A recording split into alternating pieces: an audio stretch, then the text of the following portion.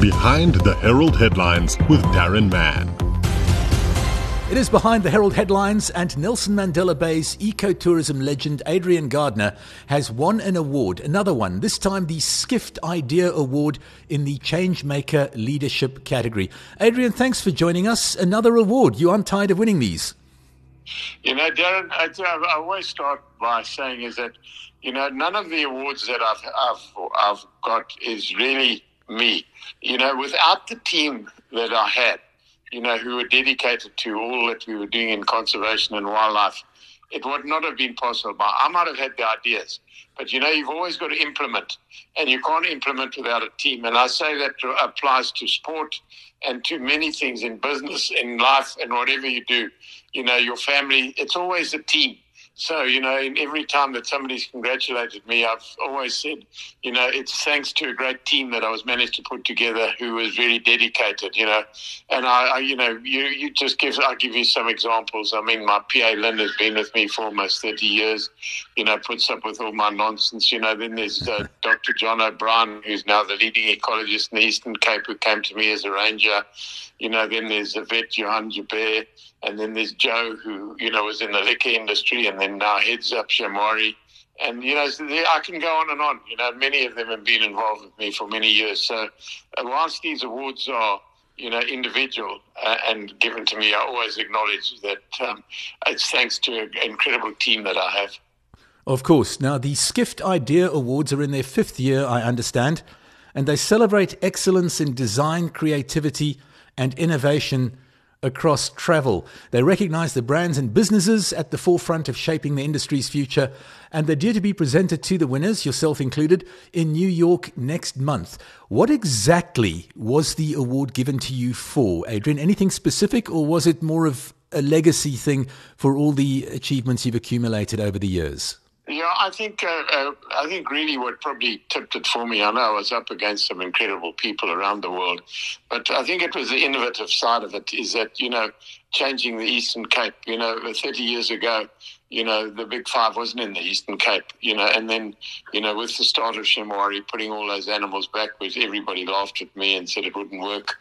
But, you know, when you read the history of what happened there in that incredible book by Skeed, and you realize what wildlife was there, I always say to people, maybe the Kruger should have been in the Eastern Cape, because of the fact that the variety of species that occurred there and the carrying capacity is better than where the Kruger is. But, you know, the settlers came in and brought their sheep and cattle and everything, and you know, I'll give you the example is that, you know, we were able to put white rhino there because of what they did to change the landscape to give us some grazing there, and that was Ian Player.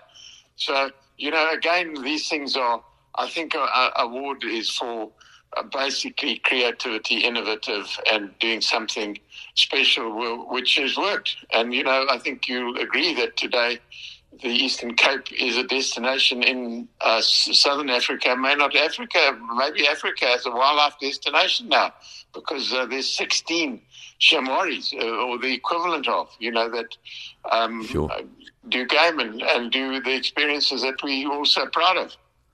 Your latest mission, the Nyosi Wildlife Reserve. It's situated between Gqeberha and Kariega. Tell us a bit about that. What are you doing there? You know, I've been involved with that for many, many years with the Israel family, you know, and I'm now working with the two sons, David,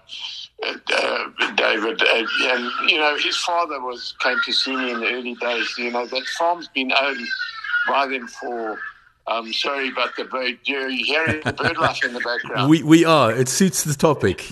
Isn't that incredible? They're just coming to shout at me for some reason or other. But, you know, David and Anthony Israel, the families owned that piece of ground for many, many years. I think it was 80 to 100 years. And, you know, I've sort of been involved on the outskirts and all the rest of it. And then, you know, I came up with this thinking is that, you know, why don't we turn that into a game park?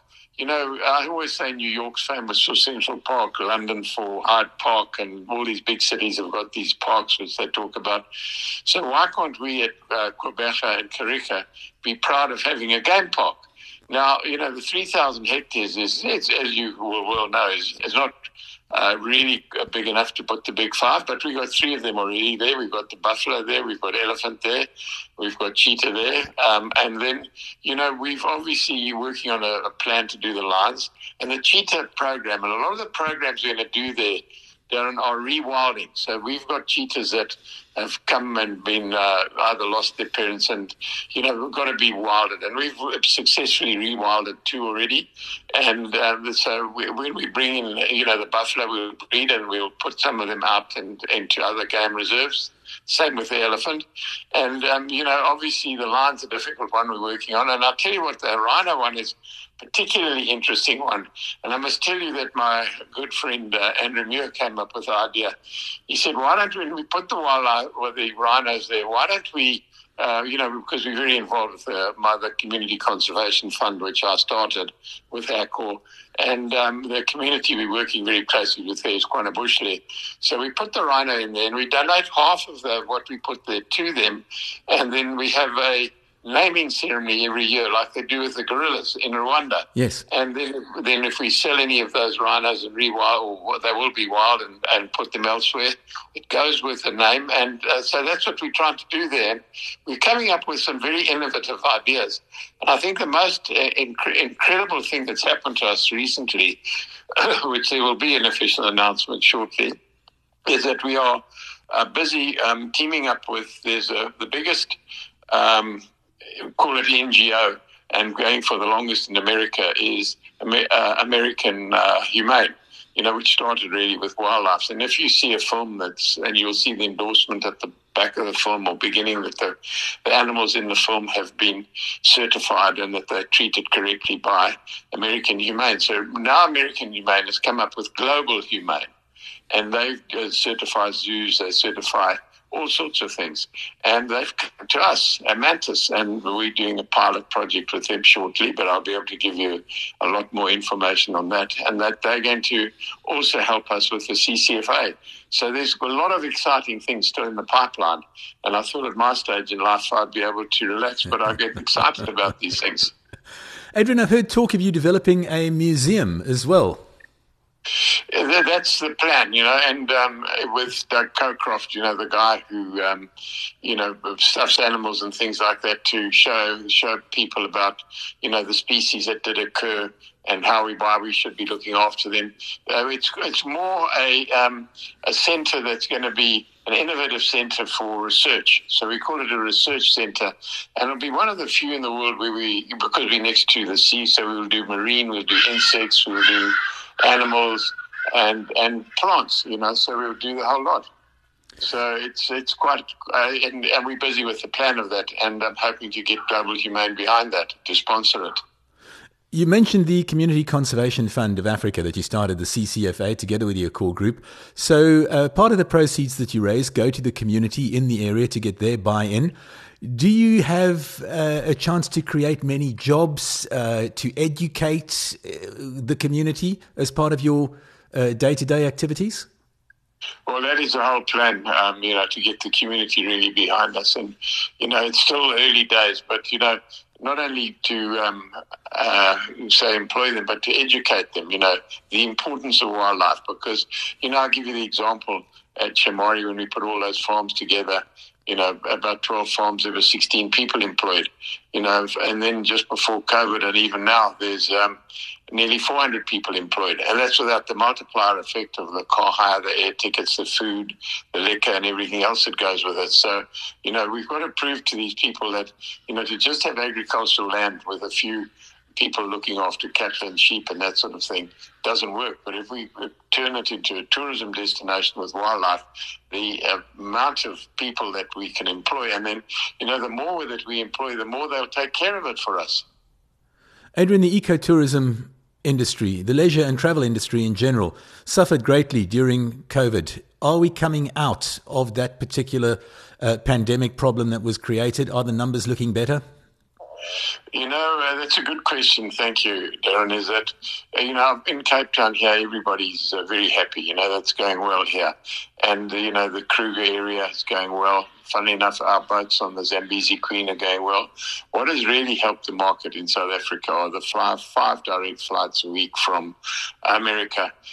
So that has helped. But, the Eastern Cape has been primarily dependent upon the European market and mainly the British market. And then the sadness of Port Elizabeth or Quebec is that, we used to have 5, or I think it may be 6 airlines that came into us every day. At the moment we've got 2 and sometimes 3. And, the pricing is not what it used to be.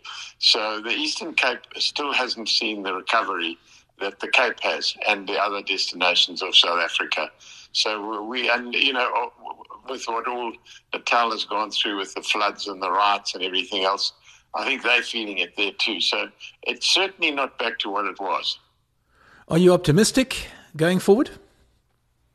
We always are. You have to be. But, you feel quite depressed when you see what's going on in Cape Town at the moment, with the taxi strikes and then the rioting, the looting and everything else. The sadness is the reason for most of this is unemployment, and we've just got to work out a way in how we're going to grow our country and grow the productivity and grow the economy. Otherwise, how these people, how do they live when you've got, in some parts of South Africa, 50% unemployed? And especially all the new kids that are coming out with great academic qualifications and no jobs. I think we'll leave it there. Congratulations in order once again, Nelson Mandela Bay ecotourism pioneer, Mr. Adrian Gardiner. He won the leadership category in the 2023 Skift Idea Awards. Skift, I understand, is a Nordic word meaning transformation. Adrian, long may it continue. Appreciate your time. Have a great day. We'll catch up soon. Yeah, and always appreciate your interest in what we do and your support and all those around you. So I just hope we continue to make a difference. That was today's edition of Behind the Herald Headlines with Darren Mann.